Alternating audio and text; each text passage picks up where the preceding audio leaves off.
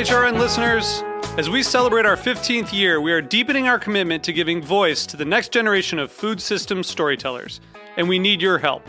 Our internship and fellowship programs help activate new possibilities for underrepresented and underestimated young people through experiential journalism, audio engineering, and production training.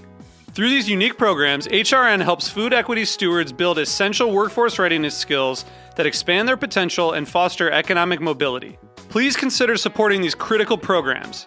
And with a minimum donation, you can be entered to win a dinner for two at an amazing restaurant in one of 8 cities and tickets to a concert at a great venue in one of those cities. We have incredible partners across the country who have donated, as they also share our passion for helping to educate the next generation of food systems storytellers. Check out heritageradionetwork.org/15 to donate and enter to win today. That's heritageradionetwork.org/15 to donate and enter to win today. And make sure you donate before March 31st. Thank you. My name is Samantha Garner, and I'm from Boston, Massachusetts. I'm a Cheeselandian because I take cheese seriously, just like they do in Wisconsin. Go to cheeselandia.com to learn more, and if it's for you, sign up.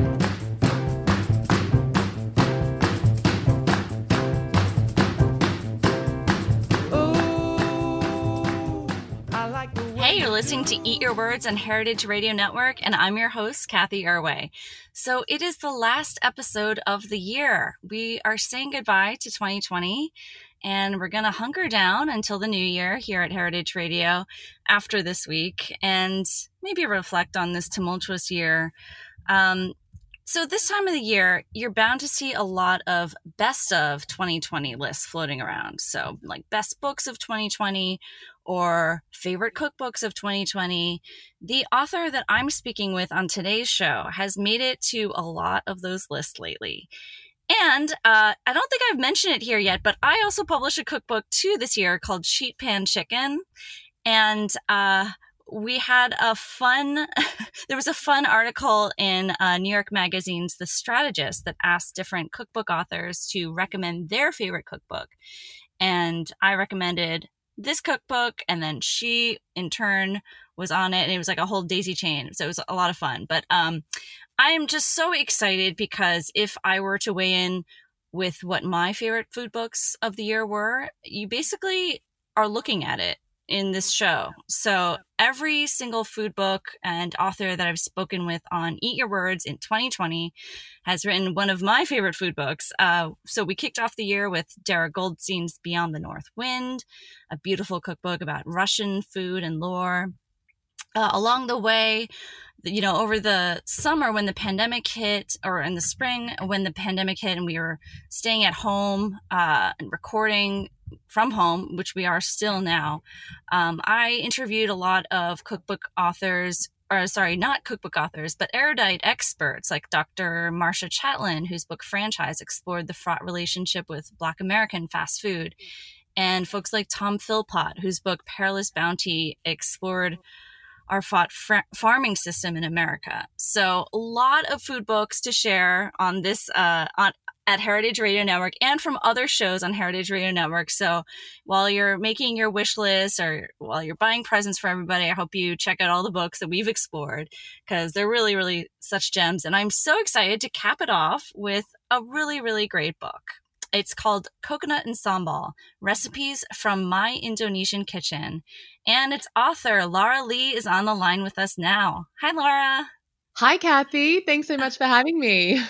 Well, thank you so much for listening to that long sort of plug for every single book on this show and winding up with yours, my Coconut and Sambal. It's such a gorgeous book. And I have to say that I love how this book, it fills this hole in my shelf where Southeast Asian cookbooks sort of jump to Indian cookbooks, crossing over Indonesia.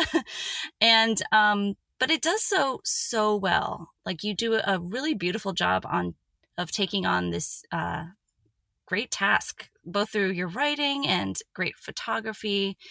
And I just have to imagine it must have been really intimidating to wrap your head around, you know, Indonesian cookbook.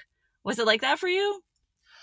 Yes, definitely. I really wanted to write this cookbook, and I was going to write it whether someone was going to publish me or not. It was a very personal mission Really? to really what I wanted to do and what I wanted to see in food media was Indonesia have its moment. And I think there's been a list of incredible ambassadors of Indonesian cuisine over the last, 4 or 5 decades, Mm-hmm.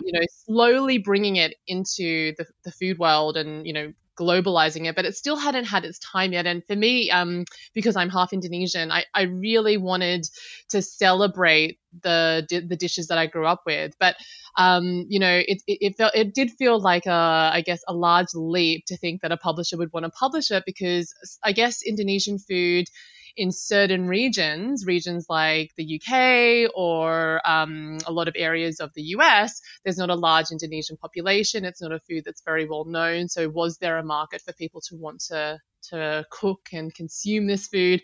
But luckily, a publisher believed in the idea and went with it. And I think what COVID has done is created these kitchen travelers, people who want to travel through their cookbooks, people who want to travel and taste different flavors and visit the holiday destinations they didn't get to go to through food. So I think that's been a wonderful part of writing the cookbook and seeing it how well it's done today.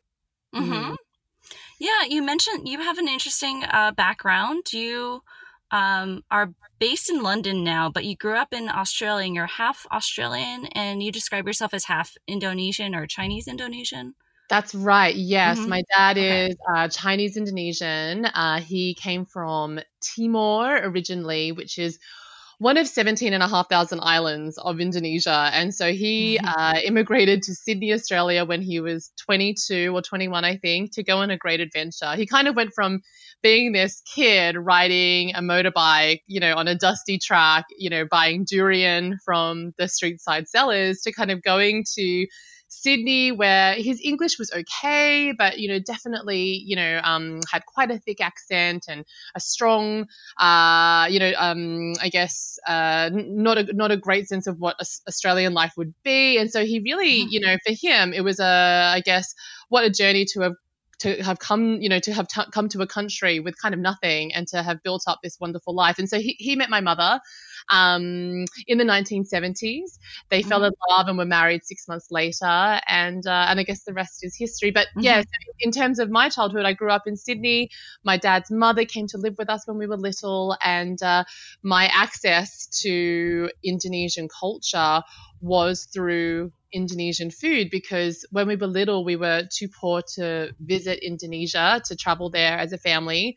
So the only notion I had of Indonesia really was through the stories that my grandmother and my father would tell me, and through the food that my grandmother would put on the table. So I've kind of carried all of those wonderful food memories with me into adulthood, and I guess that's really what you see in the book that you see today.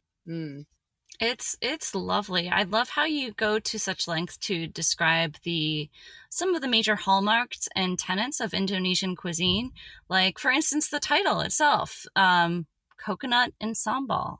These are two important elements of Indonesian cuisine, right? Yes, definitely. And I think when I was researching the cookbook, it was a real struggle to think of what the title would be, because Indonesia, as I mentioned before, has thousands and thousands of islands, and Right.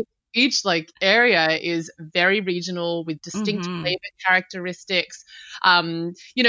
There's different climates, so there's volcanic soil, there's beautiful beaches, there's swampland, there's really everything. And so in terms of trying to define Indonesia by a particular dish, or and there are some national dishes certainly, but it is very much a regional cuisine, and everywhere you travel it might be spicy or sour, or a sweet area, or a very fresh area, or an area that loves its seafood and so on. So what I did, I kind of sat at the Indonesian table and I was looking at it thinking, okay, what unifies this cuisine? And what I realized very quickly was that no matter where I traveled, there was always sambal on the table. So sambal is a hot chili condiment that Indonesians eat with every bite of food. So, it exists to complement a meal as opposed to overpower it. But, it can be very, very spicy or a little bit mild.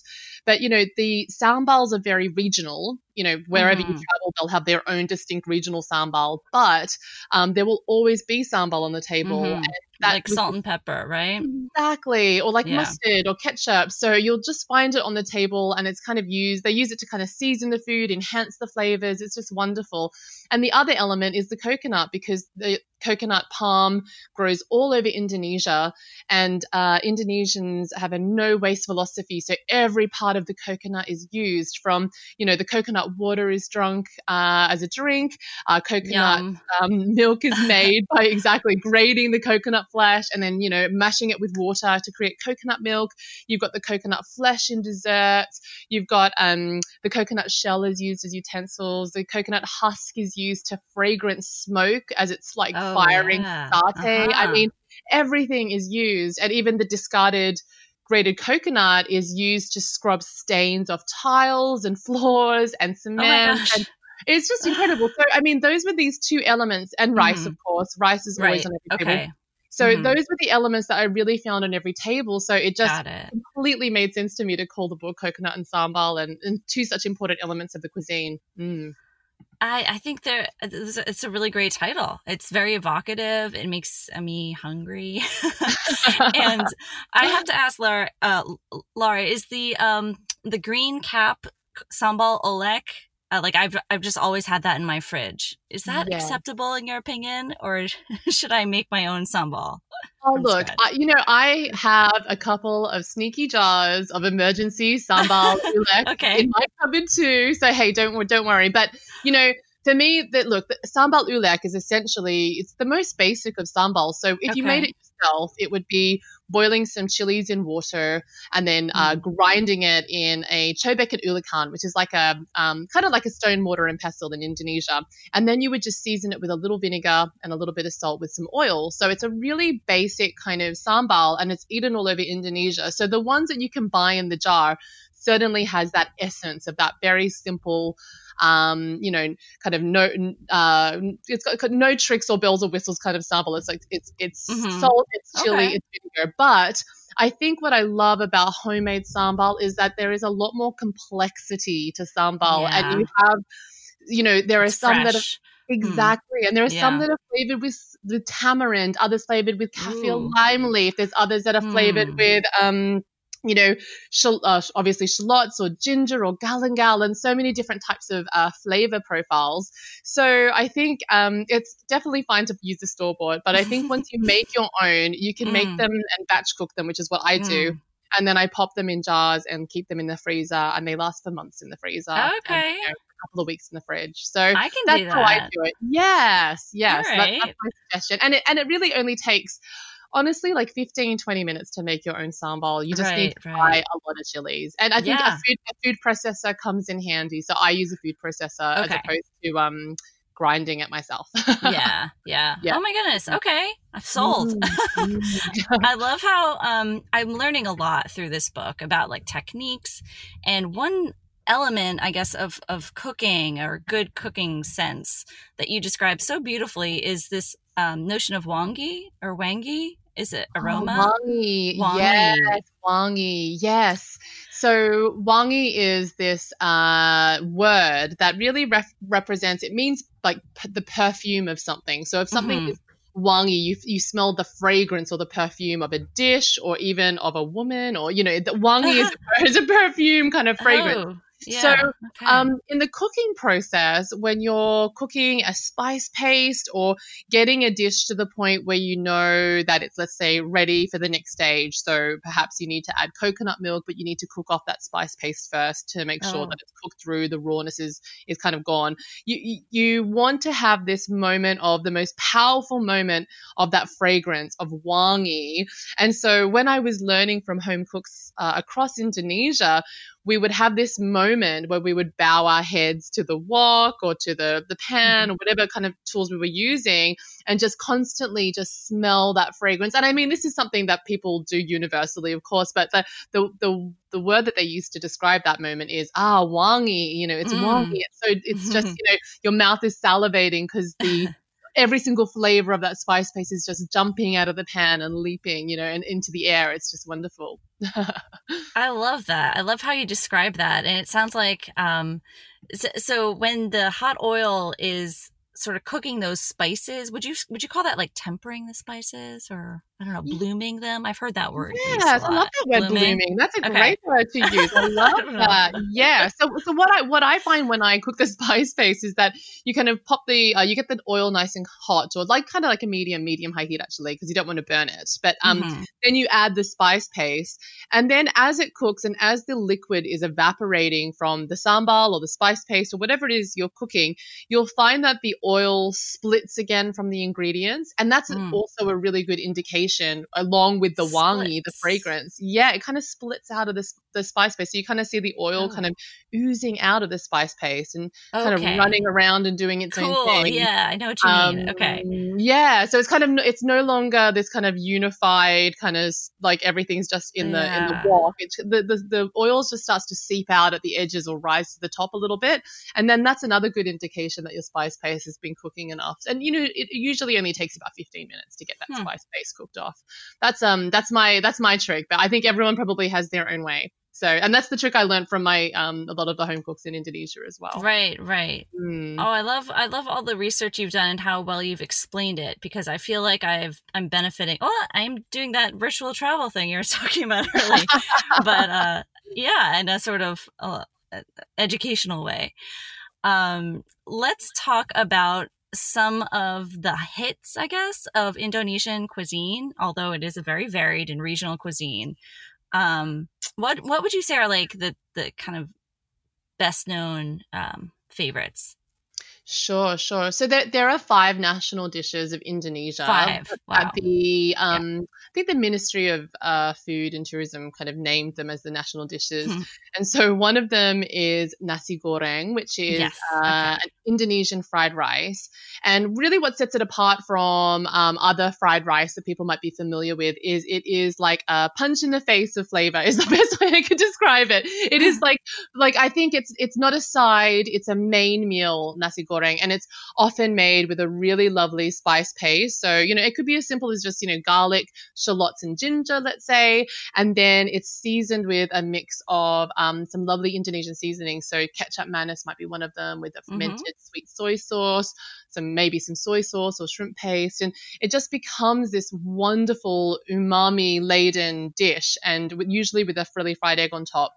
So that's one of the main dishes. Then you've got satay, which can be, there's hundreds of variations of satay. You've got chicken satay, prawn satay, you've got tofu satay, so many different types, lots of vegetable satays. You've also got soto, again, lots of different varieties, which is a soup basically, and you can have it with beef or chicken or, lots of different varieties as well.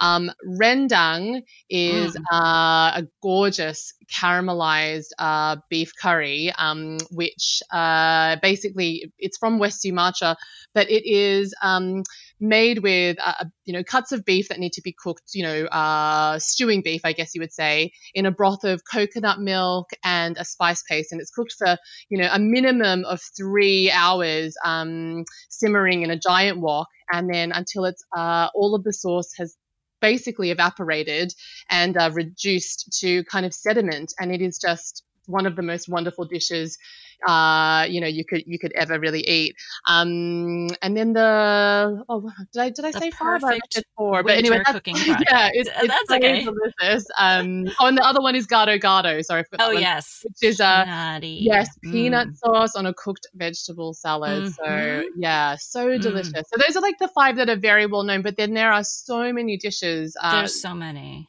So many, which, many of which I've put into my book, that, people have never really heard of, and, particular islands that they've never visited or heard of in Indonesia, like Timor, where my dad is from, or Sulawesi, which is such a wonderful culinary destination, which is, gorgeous food from there. And obviously there's Bali, which everyone knows, or Jakarta, which is the capital. But, there is so much more to Indonesia than, I guess, what people might be familiar with. Well, let's talk a lot more about that right after a quick little commercial break. We'll be right back.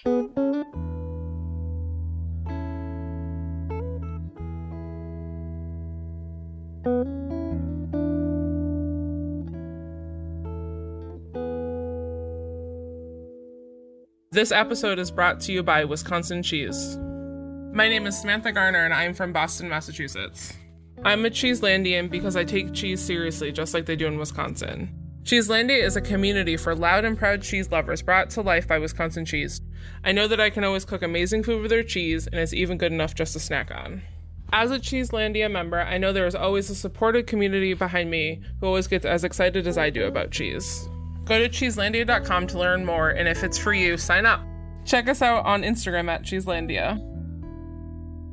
All right, we're chatting more with Lara Lee. She is the author of Coconut and Sambal, one of the best cookbooks of the year, according to everyone, including me. So lovely. Seriously, I mean, I'm like just salivating over every single image, every single description. You mentioned your father's from Timor. There's a Timorese fish soup that just looks so fresh and springy, but very refreshing with this hake or cod into big chunks, and Thai basil, just so beautiful. There's such a range of dishes in here. I wanted to ask you, how did you research all of this? Yes. And also I live in London, where there's a very small community of Indonesians that live here as well. So I guess my journey really started in London, and I knew that I wanted to write this cookbook. And so I entered a competition it was a cookbook writing competition, actually, cookbook proposal. So I entered a competition, and that was like the first draft of Coconut and Sambal that kind of was put out there. And I came runner up in that competition. So I had a bit of encouragement I felt encouraged to continue the idea that I was onto something. So, but I was a little bit sad I didn't win. So my husband— You're determined. I was determined, yeah. So my husband said, why don't you reach out to Sri Owen, who is, she's based in London. She is, by the way, the doyen of Indonesian cookery. She's the grandmother of Indonesian food. She introduced Indonesian food to the world, I think in the 1980s, and she did for Indonesian food what Julia Childs kind of did for French cuisine. She wrote the first English-speaking cookbook, about Indonesian food, and she lives in London, not too far away from me. So I emailed her, and she's 85 now, but when I emailed her, I think she was 81 or 82. And she wrote back straight away, very tech-savvy, and she said, "Come to my house on Saturday." And so I rang her doorbell a few days later, and she's 4'10", she's tiny, teeny tiny, and she just said, she put an apron over my head, told me to wash her hands, and then announced that we were cooking an Indonesian banquet for about 12 guests that were coming for lunch. And so she kind of set me on my voyage for training on kind of learning Indonesian food under her tuition, because That's so cool. It was incredible because I grew up in Australia. There's a large Indonesian community there. I have aunties, and my grandmother lived with us, and so I was exposed to a lot of Indonesian food. But my grandmother passed away 20 years ago, so I didn't really have her as a reference point to be able to recreate her recipes, or to have someone close to me that I could just kind of speak to all the time about Indonesian food. So I met Sri weekly, and she kind of passed all of her knowledge down to me in this incredible kind of, over the course of about 12 months. And then amazingly, the cookbook proposal I was working on, and I got signed to a publisher, Bloomsbury. And then after that, I spent 6 months traveling across Indonesia, meeting with family members, and relearning my grandmother's recipes with my aunties. So my grandmother had written a couple of recipe books that was incredible. So we referenced her handwritten recipe books that must have been 50 years old.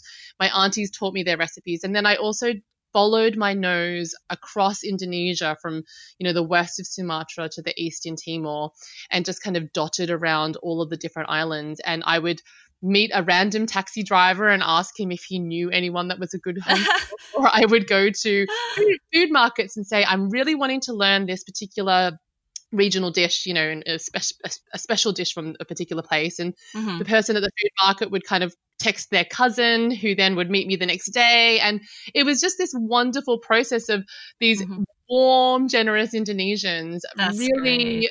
Thrilled and excited and so proud to teach this, they kept calling me the British chef. And even though I'm like half Indonesian, but they were like, the British chef is like, come to town, we must all teach her our recipes. I mean, it was just so sweet. And I think it helped also. My husband is 6'6" and he's British, and he wore a cowboy hat for a lot of the trip. And people just thought that was amazing. So I think they wanted him in their house more than they wanted me, actually. But it was pretty funny. Cool.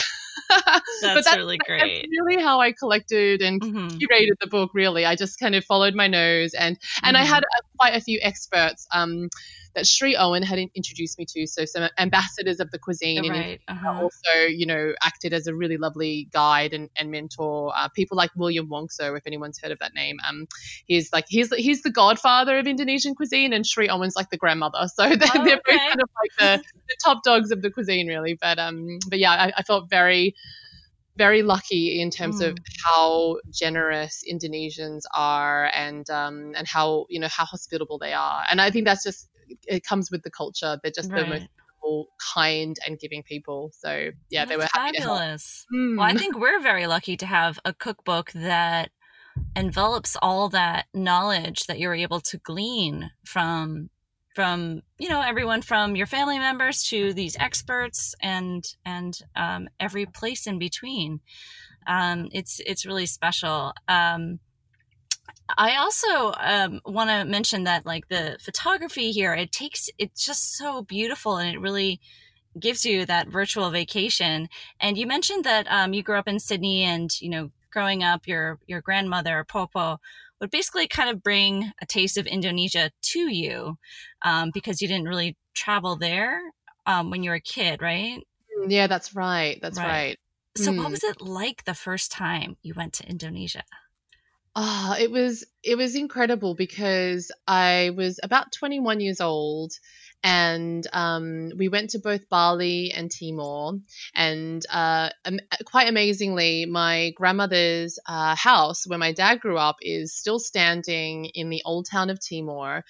And if I can kind of compare Bali to Timor, Bali is very much built for tourists, and it is wonderful. People go on honeymoons there. But, if you want a flat white, or if you want, to go to yoga, or you want to, have a kind of, a postcard vacation, Bali is fantastic for that. Okay. And it has a traditional scene as well. But when you go to a place like Timor, that for me feels more like, the real local Indonesia, because it's so what I love about it is, the roads are dusty, the street food is just filled with all of the locals. You hear the call to prayer in the morning. My grandmother's house didn't have a flushing toilet. It's very much what real Indonesian life. This is the Indonesian life that, there's 280 million Indonesians that live in Indonesia, and this is the life that most Indonesians lead. And for me, when I first went to Timor, the thing that kind of struck me first was the incredible sunsets, because the sun is so huge as it sets over the Savu Sea in Timor. But I visited my grandmother's house for the first time, and when I stepped through the door, it was I guess it was shocking to feel how similar we were, because her house was I call it a rainbow house, because every single room was colored a different bright color. So she had a kitchen that was like a gorgeous kind of really like a sky blue, azure blue, I guess you would call it. And, the stair rail was blue, the sink was blue, this hose pipe was blue, the tiles were blue. That's so cool. There's a photo of it in the book. Yes. Yeah. And my grandmother's bedroom is lime green with like a bright pink like chicken statue, a Jesus statue, a cat statue. I mean, it's just so eclectic. And the walls were crumbling, but a bright purple, and every room was a different color. And then we found her recipe books. We found her old photo albums of my dad when he was a baby that I'd never seen before. And so I guess for me, it was, this feeling of going into the past and entering a world that I'd only ever heard about through stories from my aunties or my grandmother or my father. And it also felt completely familiar, walking on the beach in Kupang, which is where my dad grew up. That's the city of West Timor where he grew up. It just felt like I felt like I had come home, and that's the only way I can describe it. I consider, I do consider Australia is my home, but there's so much about Indonesia that feels like it's part of my, my heart and soul is from there. It felt so, and I really understood. I think I'd spent my entire life, trying to understand who I was in the sense of, I'm half Australian, I'm half, Chinese Indonesian, and I finally understood that half of my identity. I felt like everything suddenly made sense. And the way my dad has that kind, generous, warming hospitality. He's so selfless with others, and seeing how Indonesians treat others, my dad made sense to me. It clicked, yeah. And I think the other thing for me, which was really special, was to see, my dad is in Australia. You would call him a very shy person. He's got some very close friends who are Indonesian, part of his Indonesian community. But, otherwise he's he's very introverted. He's very, very shy when he meets people. And seeing him on his home turf, on his terms, in his territory, my dad became this extrovert, speaking the language he was born learning, and seeing old friends and old family members, and there's a different side of my family of my dad I'd never seen before. So for me, that was the most special moment of all, really, seeing my dad shine and be his complete and true self. And that that's something that is just it was really beautiful to watch.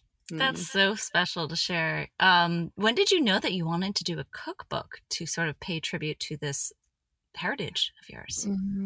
I think when I moved to London 9 years ago, I really felt the absence of Indonesian food because it's so accessible in Australia. It's a 6-hour flight to get there. And then there's Indonesian restaurants, they're plentiful. I think there's 40 or 50 in Sydney alone. There's a lot in Melbourne and so on. So there's quite a lot of Indonesian, there's a big Indonesian community, Indonesian supermarkets. So coming to London, there's 2 Indonesian restaurants. I didn't know any of the community. I couldn't, I didn't know where to find the ingredients I wanted to buy. And so I think it was kind of this slow burn from when I moved to London to roughly about, I think it was 2017 that I entered that cookbook writing competition. But the idea was kind of simmering for a little while before that. And I was really wanting to connect with, I guess, I learned Indonesian as a language when I was little, and then we stopped speaking it when I was, after my grandmother moved back to Indonesia, we stopped speaking it. And my parents made a decision to do that, for, I guess, reasons where I think they wanted us in their mind to fit in. And that, I know it's really sad to stop speaking it in that way. And so, for me, I started learning Indonesian again, and, it all started to come back. And there were kind of these kind of baby steps kind of getting to this point. And then when I had committed to doing it, I deep dived headfirst, all in.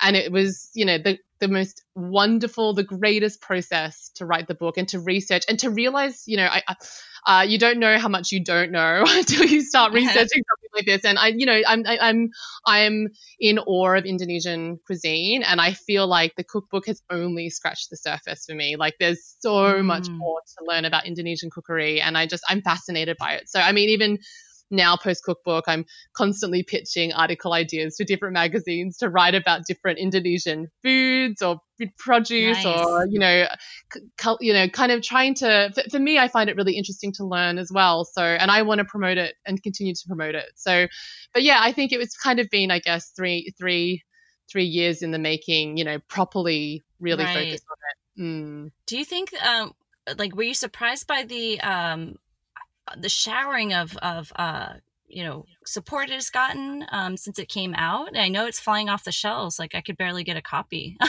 it myself. Honestly, I can't believe it.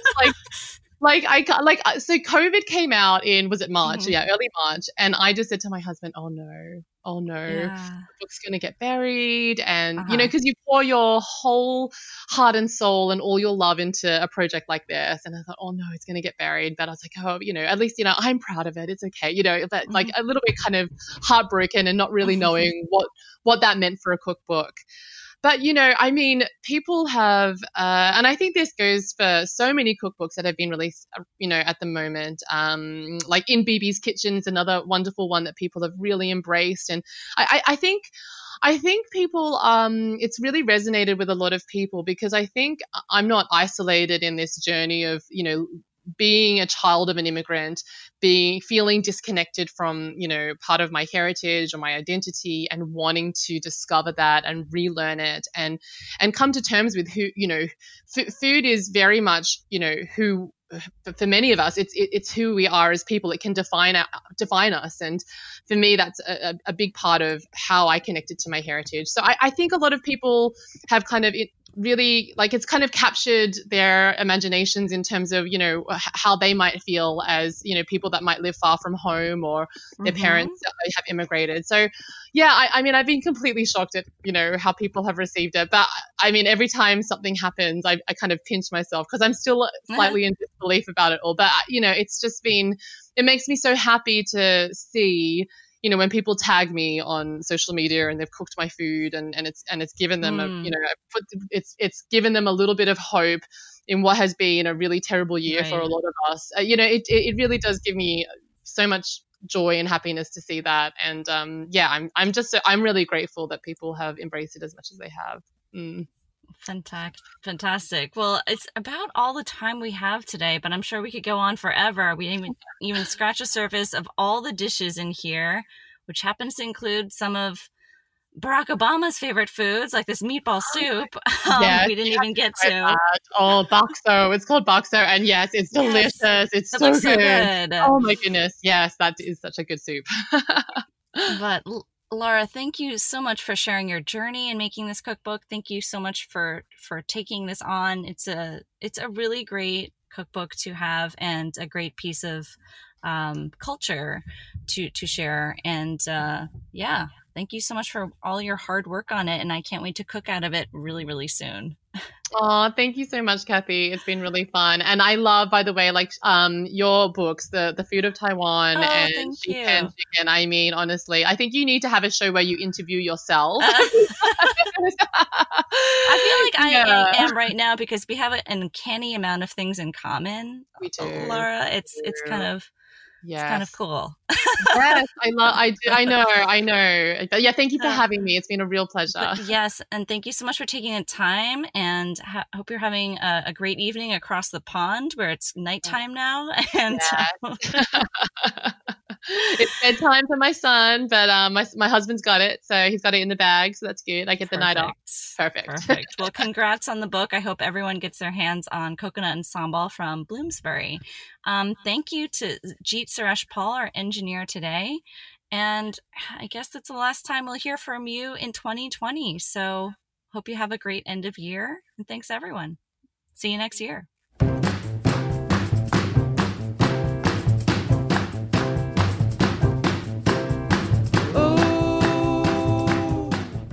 Eat Your Words is powered by Simplecast. Thanks for listening to Heritage Radio Network, food radio supported by you. For our freshest content and to learn more about our 10-year anniversary celebration, subscribe to our newsletter. Enter your email at the bottom of our website, heritageradionetwork.org. Connect with us on Instagram and Twitter at heritage_radio. You can also find us at facebook.com/Heritage Radio Network. Heritage Radio Network is a nonprofit organization driving conversations to make the world a better, fairer, and more delicious place. And we couldn't do it without support from listeners like you. Want to be a part of the food world's most innovative community? Subscribe to the shows you like, tell your friends, and please join the HRN family by becoming a member. Just click on the beating heart at the top right of our homepage. Thanks for listening.